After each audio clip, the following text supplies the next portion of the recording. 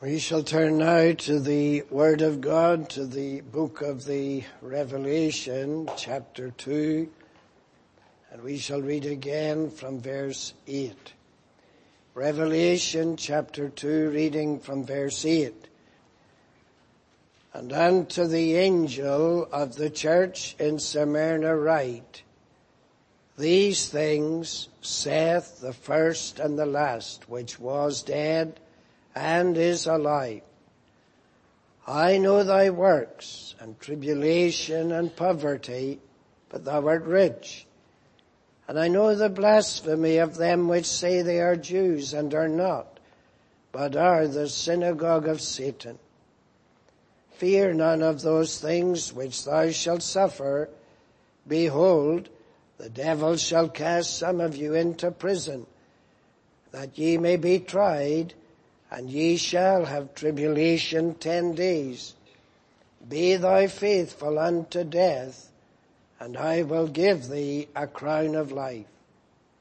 He that hath an ear, let him hear what the Spirit saith unto the churches.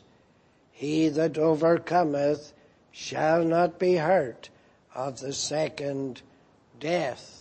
And so on, and may the Lord again bless to us this brief reading of His Word. And we return to the 7 churches here in Asia, representing 7 different states spiritually that were found not just at that time in the church generally throughout Asia, but the conditions that prevail in the Church of Christ in every generation.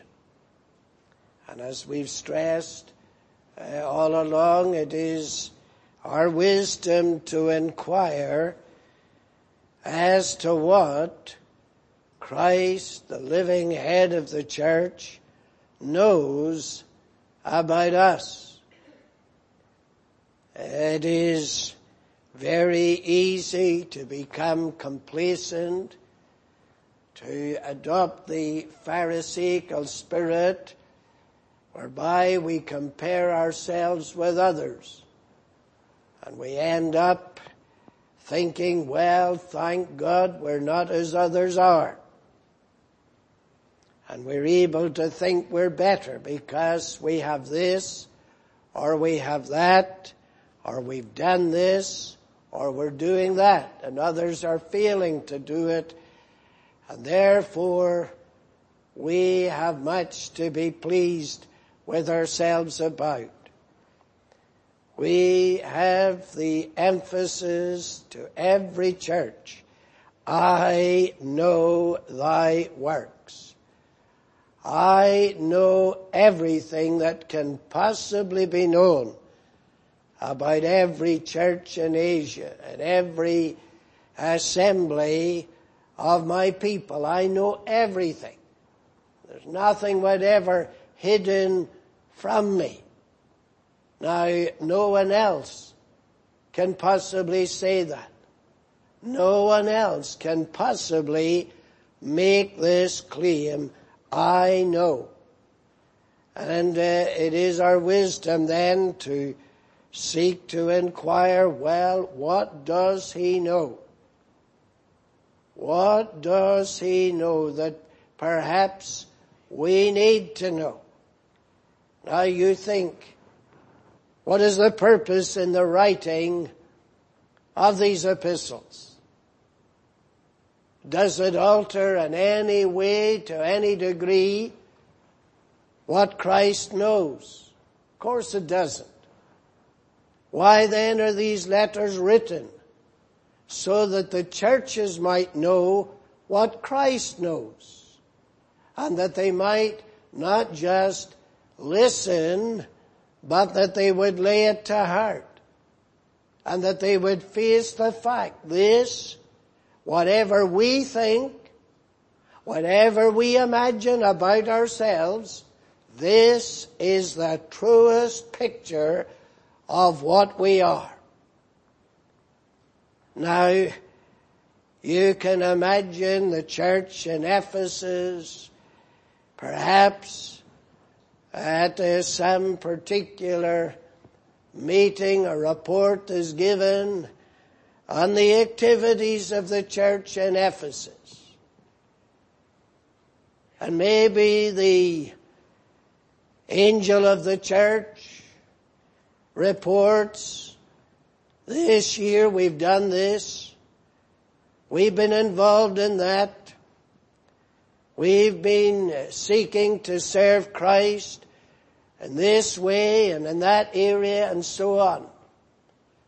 And then they end up congratulating themselves. It's been a successful year. It's been a fruitful year. Look at all the things we've done. Look at all the work we've been laboring at.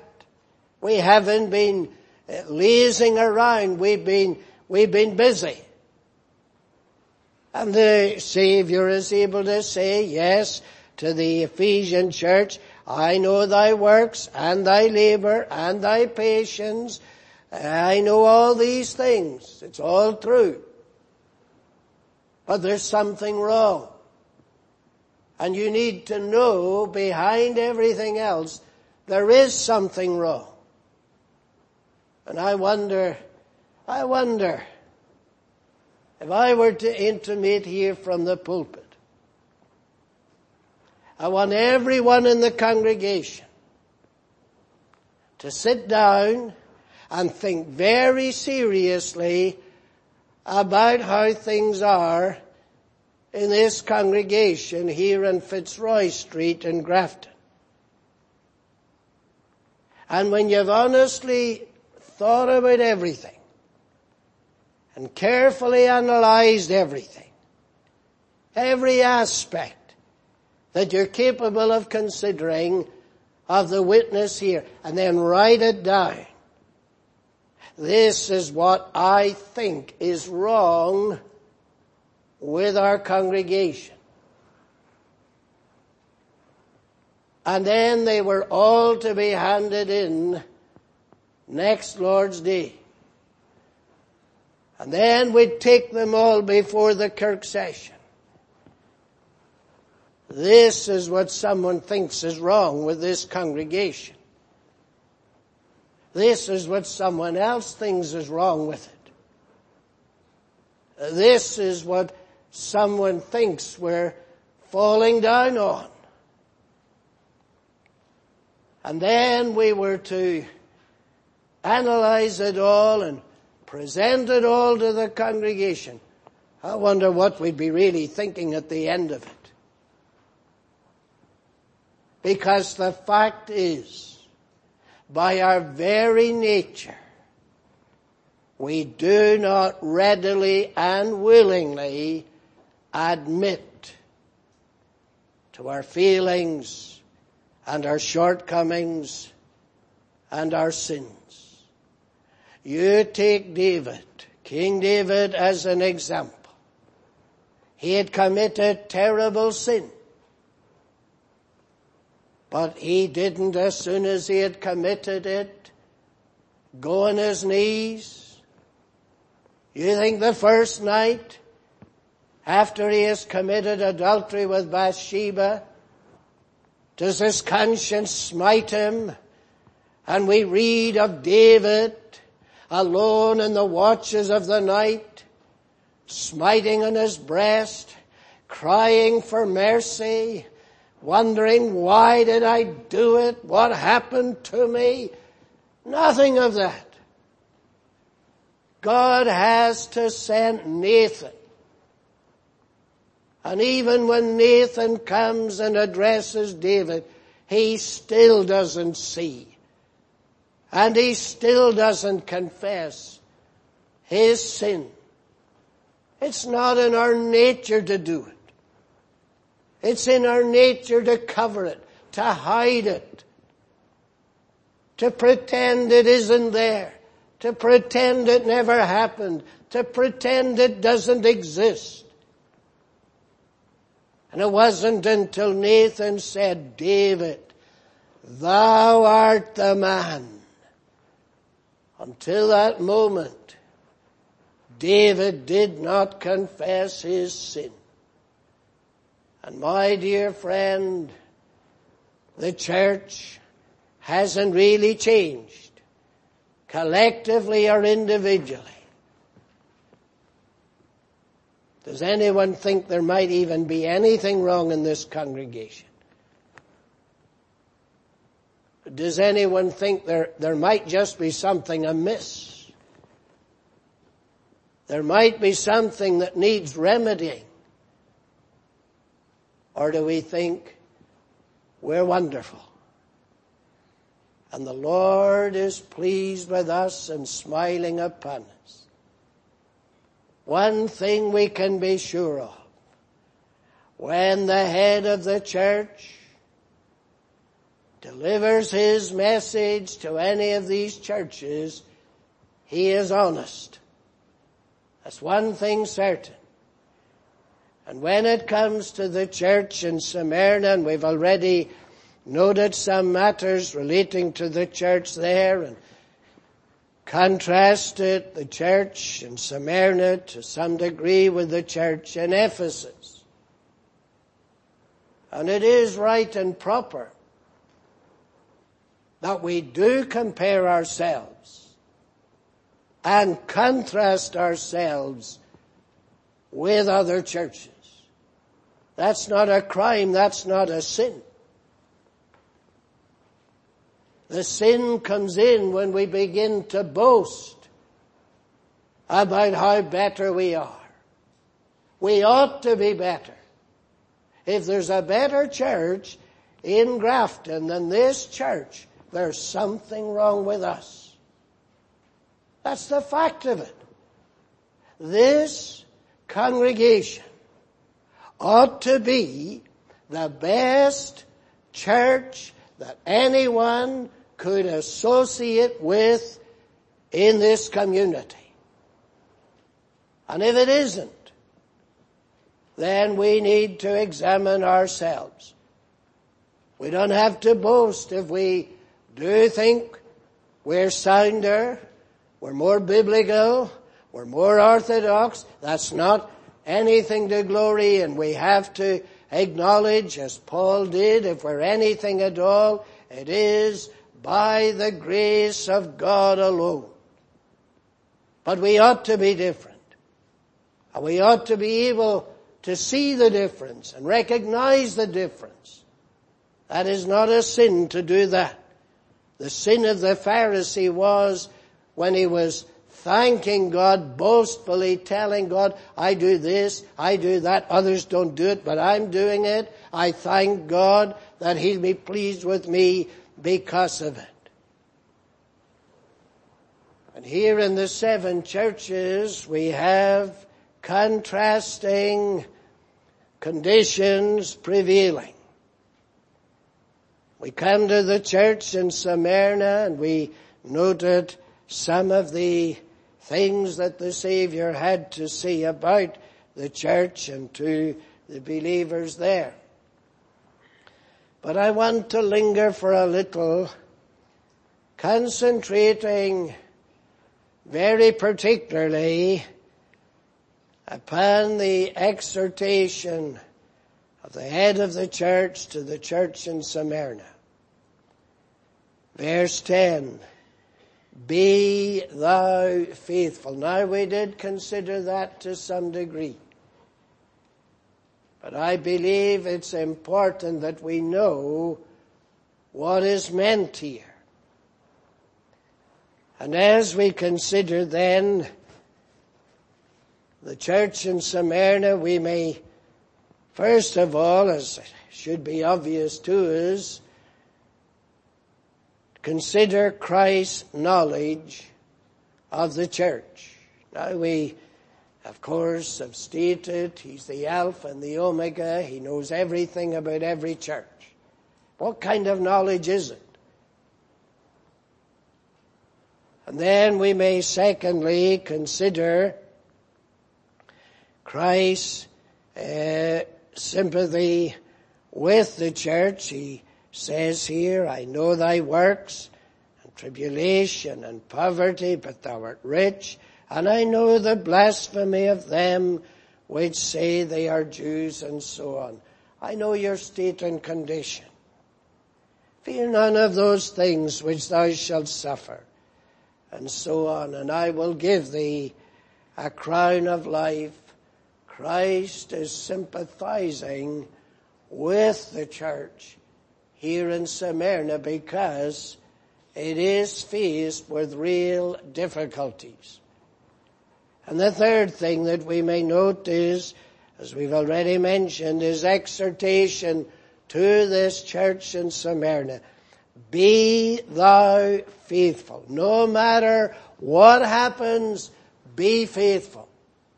Whatever others are doing or not doing, whatever they're doing in Ephesus or Philadelphia or Laodicea, whatever they're doing, you be faithful there in Smyrna.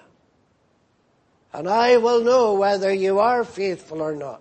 And then the fourth thing is his glorious promise to the church. Be thou faithful, overcome, and I will give thee a crown of life. Now the knowledge that the Lord of glory has of the church in Smyrna is the knowledge not just of the head of the church and of the glorious Redeemer who loves that church, but it is the knowledge of a judge.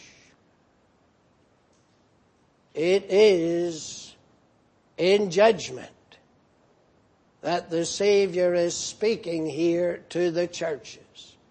He has assessed their condition and their circumstances, and he says, I know everything there is to be known. I know why it is. I know why the conditions are as they are. I know in Ephesus, although there's no recognition of it, that those in Ephesus have left their first love. I know what's happening in their hearts. Whatever outwardly seems to continue as normal, I know what's happening in their hearts. I hope we appreciate that. He knows the very moment we begin to backslide. He knows the very reasons why our hearts begin to get cold. In the first epistle that Peter writes in the chapter 4, in the verse 17, Peter is writing to the scattered believers throughout Pontus, Galatia, Cappadocia, Asia, the 7 churches in Asia is what we're dealing with. Here's Peter writing to those who are scattered throughout Pontus, Galatia, Cappadocia, Asia, and Bithynia. So here's a message from Peter, likewise to the 7 churches that are scattered throughout Asia. What does Peter have to say to the churches and to the believers scattered throughout Asia? Well, he says judgment must begin at the house of God. He says the time is come. That judgment must begin at the house of God. It is time for the church to analyze its state and condition, to look carefully and seriously at itself. It is time to make judgment. It is time to face reality. It is time, the time that has come, the judgment must begin at the house of God. What would many today think? It's time, the time has come when judgment must begin in the Houses of Parliament. The time has come when judgment must begin with those who have the rule over us and those who legislate for us. To those who are scattered in Asia, the churches in Asia, the 7 churches in Asia, the time has come that judgment must begin in the churches in Asia. And Peter says, if it first begin with us, if God judges the life and the conduct and the behavior and the witness of his own dearly beloved redeemed people,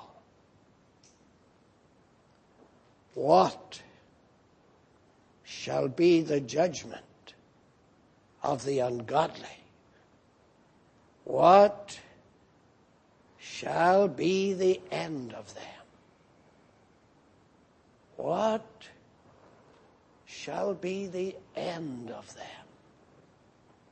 Oh, man and woman live for today only. They don't want to think of tomorrow. They don't want to think of the end. They don't even want to think there is any end. If the glorious head of the church will judge his own people, he'll examine them, he'll examine the church.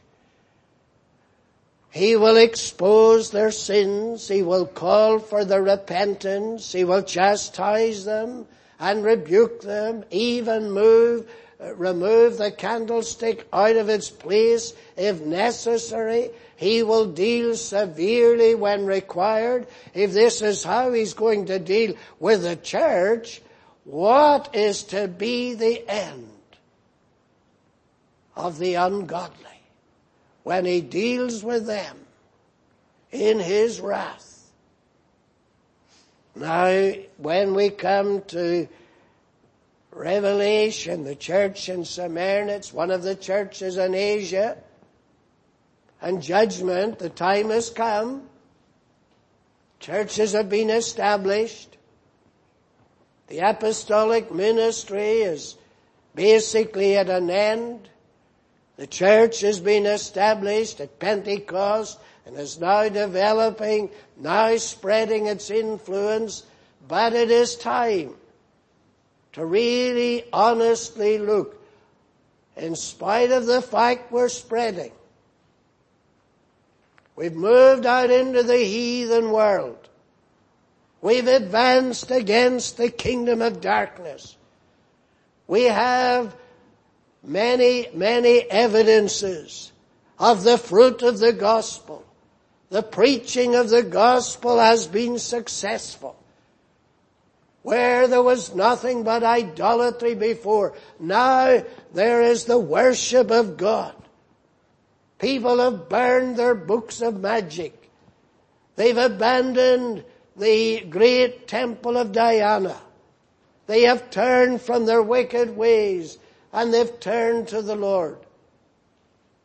There is evidence of great progress. But the time has come. The judgment needs to begin. And Christ, who walks in the midst of the 7 golden candlesticks, is going to pronounce his judgment as to the state of the church. And this is what he's doing. You see, in the chapter 1 here of Revelation, when John, as we've noted, he hears the voice like the sound of a great trumpet, and he turns to see where the voice has come from. And when he turned, what did he say? I saw 7 golden candlesticks, and in the midst of the 7 candlesticks one like unto the Son of Man. Now when we come to chapter 2, and now the 7 golden candlesticks are to be identified, we read in verse 1, unto the angel of the church in Ephesus write, these things saith he that holdeth the 7 stars in his right hand, who walketh. He's not just sitting in the midst of the golden candlesticks. He's not just surrounded by the golden candlesticks. He walketh among them. Why is he doing this? Just so that they might be comforted in the knowledge he is present. He is not far away. He is walking among them for a reason, assessing their state and condition. Now the glorious Christ is ascended on high. He's not visibly walking amongst the churches in Asia.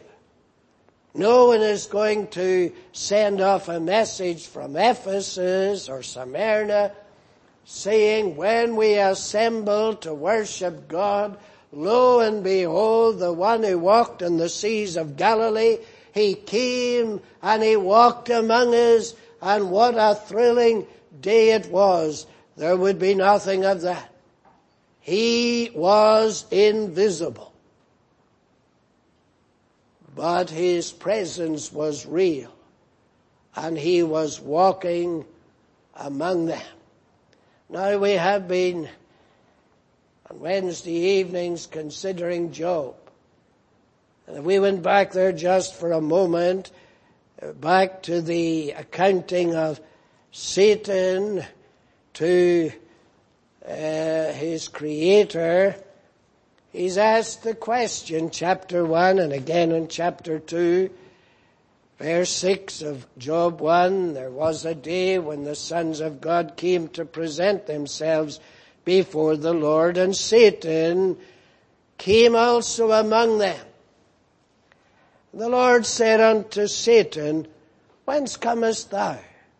Then Satan answered the Lord and said, from going to and fro in the earth. I've been moving around. I've been busy. I haven't been having a holiday. I've been busy. And I've been going to and fro throughout the earth and walking up and down in it. The Lord said unto Satan, hast thou considered my servant Job? And so on. And of course, we know that he had. He had been considering Job. He'd been obviously considering a lot more as well as Job, but at least he'd been considering Job. He'd been walking to and fro. He'd been going up and down and walking to and fro. And he'd been having a good look at Job's household and Job's family and Job's religious activities and exercises. And he didn't doubt the fact this man serves the Lord. I think I know the reason why he's serving the Lord, because God is good to him. But if God will change his attitude, we'll see then what will happen to Job. Now the reason I mention this is because here is one not merely going to and fro throughout the earth or walking up and down throughout the earth, but he's concentrating particularly to walking among the churches. Walking among his people, going to and fro among them. And as the Lord said to Satan, hast thou considered my servant Job?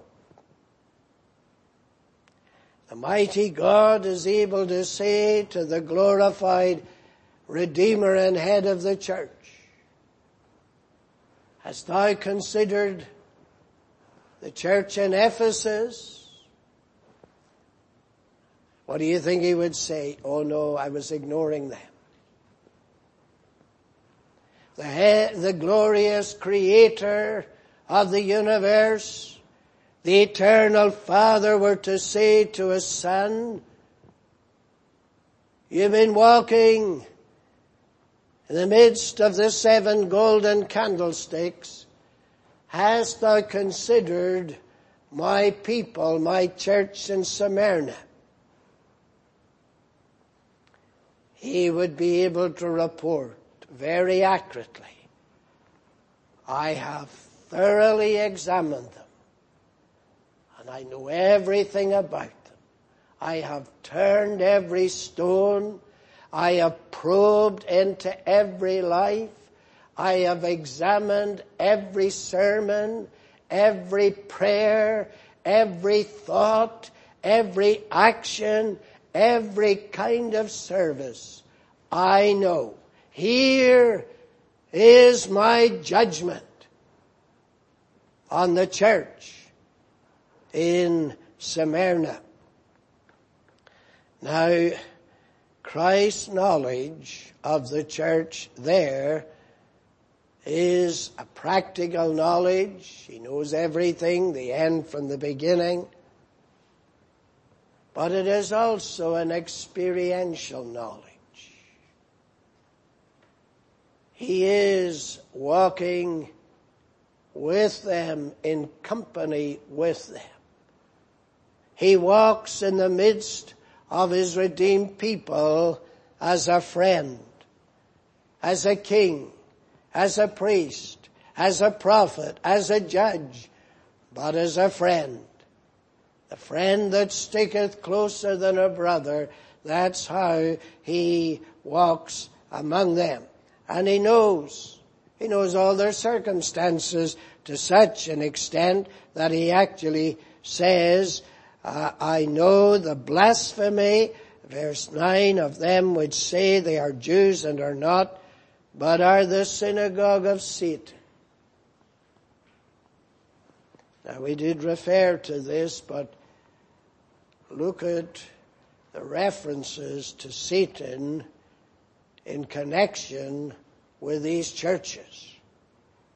You first of all have verse 9 here with regard to the church in Smyrna, reference to the synagogue of Satan. The synagogue of Satan.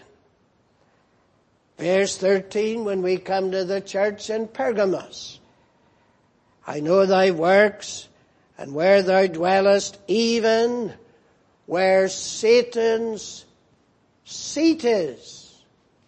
Oh, the church is there in Smyrna. Well, Satan's synagogue is there too. The church is in Pergamos. Satan's seat is in Pergamos.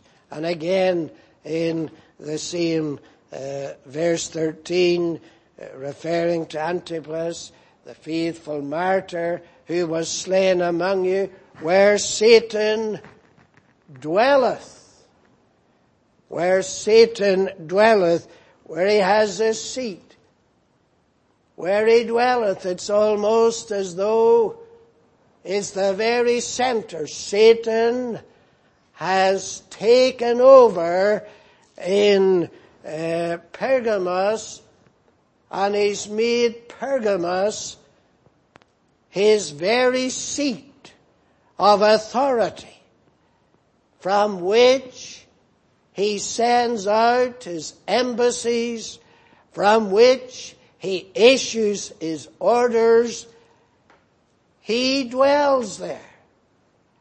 Then you look again at chapter 2, the church in Thyatira, verse 24.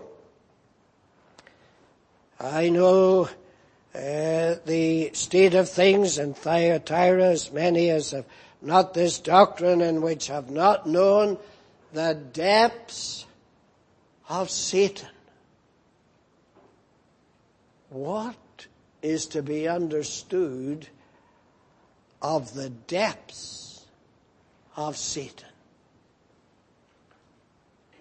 The depths of iniquity, the depths of deceit, the depths of his cruelty, the depths of his dishonesty and his deceit, the depths of Satan.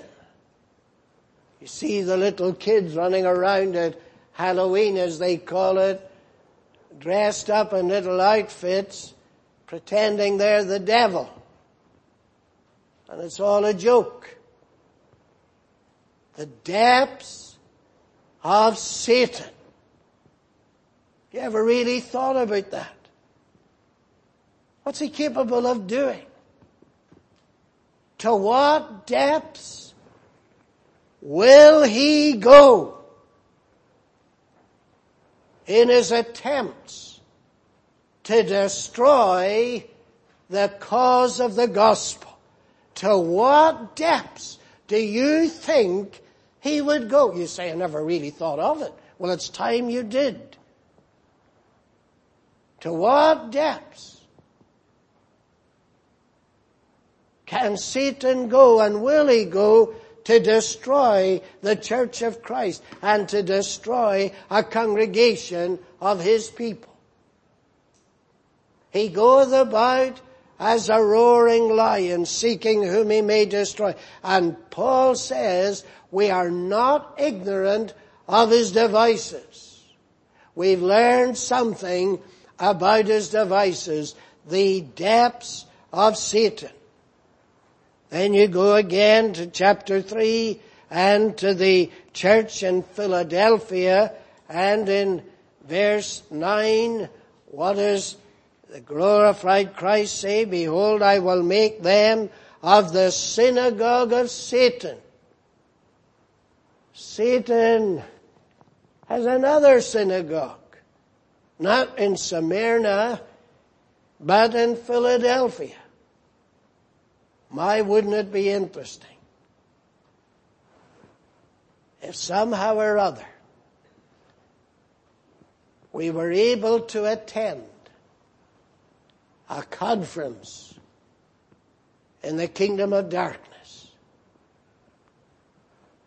and the devil, Satan, who's been going to and fro throughout the earth, going up and down among the sons of men, how is the evangelistic work of the kingdom of darkness progressing? Well, we've got a synagogue now in Smyrna.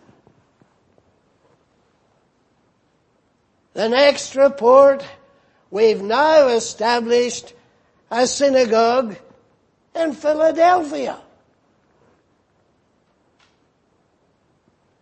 The devil is as active and as busy establishing his kingdom and establishing his synagogues, and the church is half asleep. Doesn't seem to recognize, doesn't even believe the devil is an evangelist. Doesn't believe the kingdom of darkness operates as a kingdom. Why do I mention these things relating to Satan? Because of the connection with the 7 churches in Asia. If he isn't important, if his influence isn't dangerous, if his power is insignificant, why would Christ even bother to mention him? You know why he says so much about him? Because wherever you get the church, the devil wants to get in there. And he wants to establish a foothold. And he wants to be active there. And he wants to advance his cause of darkness and ignorance. And here we have the synagogue of Satan in Smyrna, a real threat to the cause of truth in Smyrna. It's interesting when we go to Revelation, perhaps I mentioned this, but chapter 12, we have the full title of the devil. Who is he? Verse 9 of Revelation 12, the great dragon called the devil and Satan, which the great dragon was cast out, that old serpent called the devil and Satan. Now you will, of course, meet with this great dragon throughout the book of the Revelation, but he is also the serpent. Now you know as well as I do that while the dragon may be a kind of a mythical creature, even that mythical creature has distinguishing characteristics. And they're very different from that of the serpent. The great dragon, the old serpent, he's been around for a while. He's got a few grey hairs. He's the old serpent. The glorious Christ, the head of the church, he's the Ancient of Days. But the serpent is still the old serpent. And I tell you, he has a lot of experience. Young Christian, for your soul's good, you recognize that. And you go to Christ day by day and you tell him, I'm just a young Christian. And I have a lot to learn. And because I'm young and inexperienced, I sometimes stumble about. But oh, help me. Because the one that's going to oppose me and the one who's going to tempt me, he's got so much experience. He's the old serpent. And he has destroyed many a poor soul like me. Keep me, protect me, guide me, lead me. The great dragon, the old serpent, called the devil and Satan. The devil and Satan. Satan the accuser. The devil the slanderer. Why, there's nothing very nice about him, is there? But the churches in Asia are told about him, and they need to be warned about him. Now here in the church in Smyrna, they are confronted with the fact that the devil, Satan, the accuser, has set up his synagogue in Smyrna. Now last week we mentioned the martyr, the first, we don't know that he was the first, but he was certainly the bishop of Smyrna, who was burned at the stake, the Roman proconsul, because he had certain regard for his age. He asked him to recant, and he would let him off, but he refused, and of course he was burned at the stake. How did he come to be at the stake?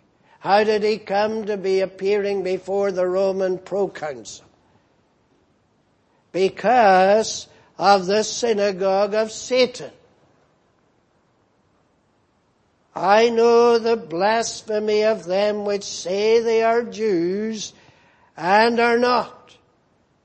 And the facts of history testify to the fact it was the Jews of the synagogue of Satan who actually betrayed Polycarp and accused him to the proconsul. It was they who actually gathered on their own Sabbath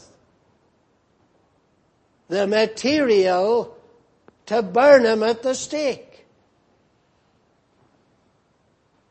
The synagogue of Satan, the synagogue of the accuser. And out of this synagogue came the accusations. Now, what is the great king and head of the church? No. How does it affect him? His sympathy is with the saints here, faced with these difficulties. And it is interesting, he says, fear none of those things which thou shalt suffer. Behold, the devil, the old serpent, Satan, the devil, he's got his foothold in Smyrna. He has his agents, and they are there to oppose the truth, to oppose the people of God, to oppose the saints in Smyrna. But be thou faithful unto death. I know everything, not just the present, but I know what's going to happen in the future. I know what you're presently up against, but I also know what you're going to be against. And yet, he is walking in the midst. He doesn't abandon them. He doesn't think, well, I know what's going on in Smyrna. They're being tested, they're being tried, but I leave them to it. No. He is with them, as if you go with me over to the prophecy of Isaiah, and one of the most beautiful portions in the Word of God. One of the most comforting for the afflicted people of God. Isaiah chapter 63, and we have the Lord talking to his people who were not altogether faithful to him.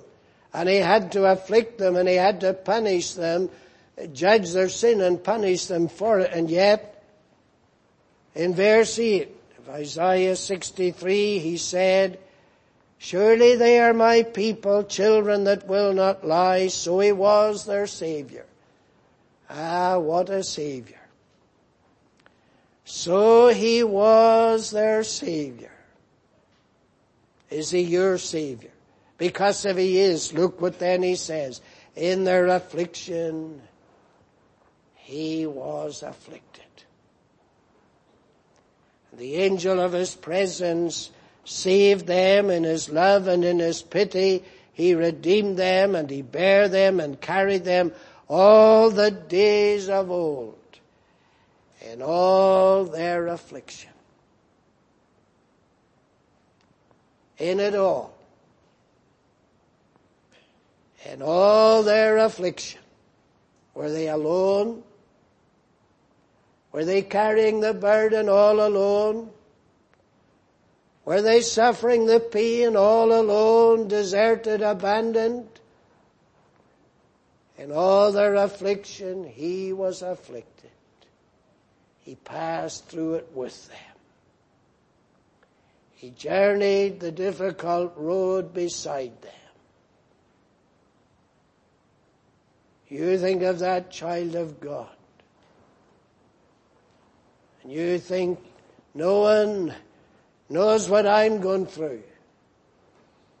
No one understands my difficulties. No one can appreciate how I feel. He's their Savior. And because He is their Savior,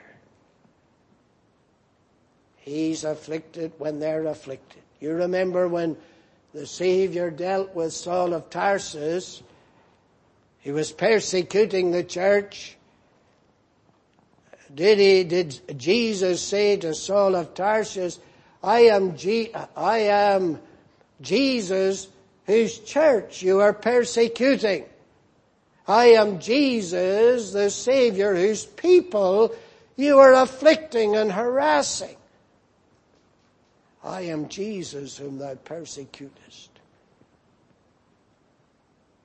When you went into that home, Saul, and you wrecked that family, and you left those children weeping when you took their mother off into prison, when they were weeping, I was with them. When they were bowing down, holding Saul of Tarsus, pity us, pity us. And there was no pity. I was there. Your Savior was there. I went through it with you. I felt it. You go to the book of Judges, and there in the chapter 10 is another beautiful, encouraging portion. Judges chapter 10.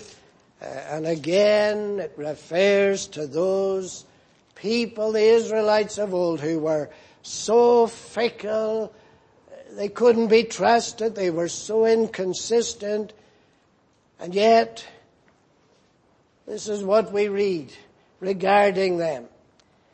The Lord delivered these people again and again. He would raise up judges to deliver them, but they were never consistent. Verse 13, just for the sake of time, of Judges 10, yet ye have forsaken me and served other gods, wherefore I will deliver you no more.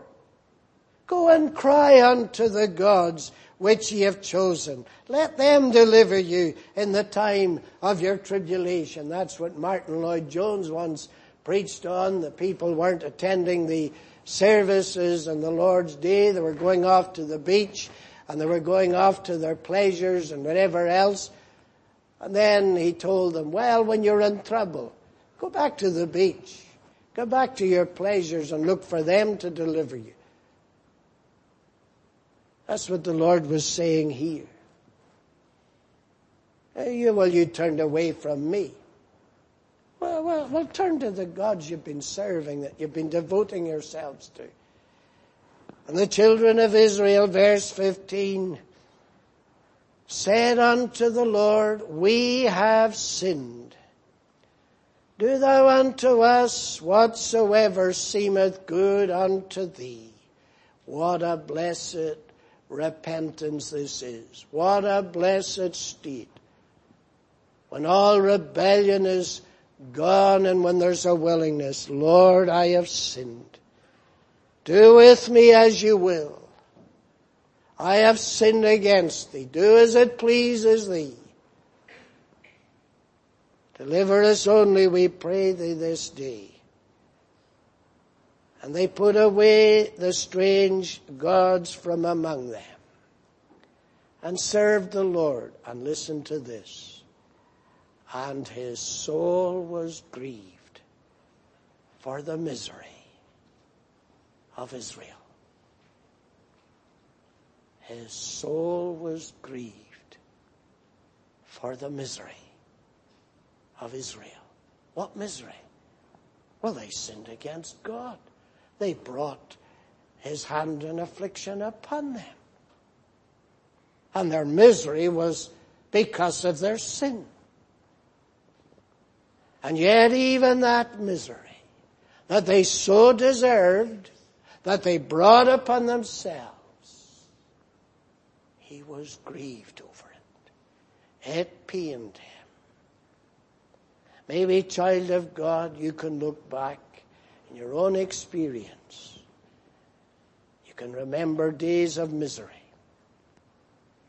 Miserable days. You were not happy in your own soul. You were grieved with God. You were grieved with your providences. You were grieved with your parents, people of God. Things were not going well. And deep down you were of a mind, the Lord is dealing with me. And perhaps He's not very kind to me. And it was a difficult time. And you were hostile, maybe, to God. Why is He treating me like this? Why is He dealing with me like this? Ah, my friend, do we really know the heart of God? Do we really know the sympathetic, compassionate, loving heart of God? He was grieved when this people were suffering because of their own sin. It grieved Him in His heart. My dear friend, how can sinners reject such a Savior, such a God, with such a heart? When these people had no heart for Him, He had a heart for them. And this is the one who's examining the church in Smyrna.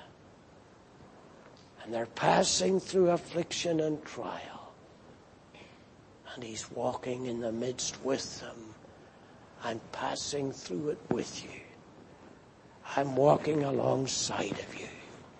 I'm sharing the burden. Your pain is my pain. Your afflictions are my afflictions. In all your afflictions, I am afflicted. Oh, if only we could get into the heart of God, what a difference it would make so often to us.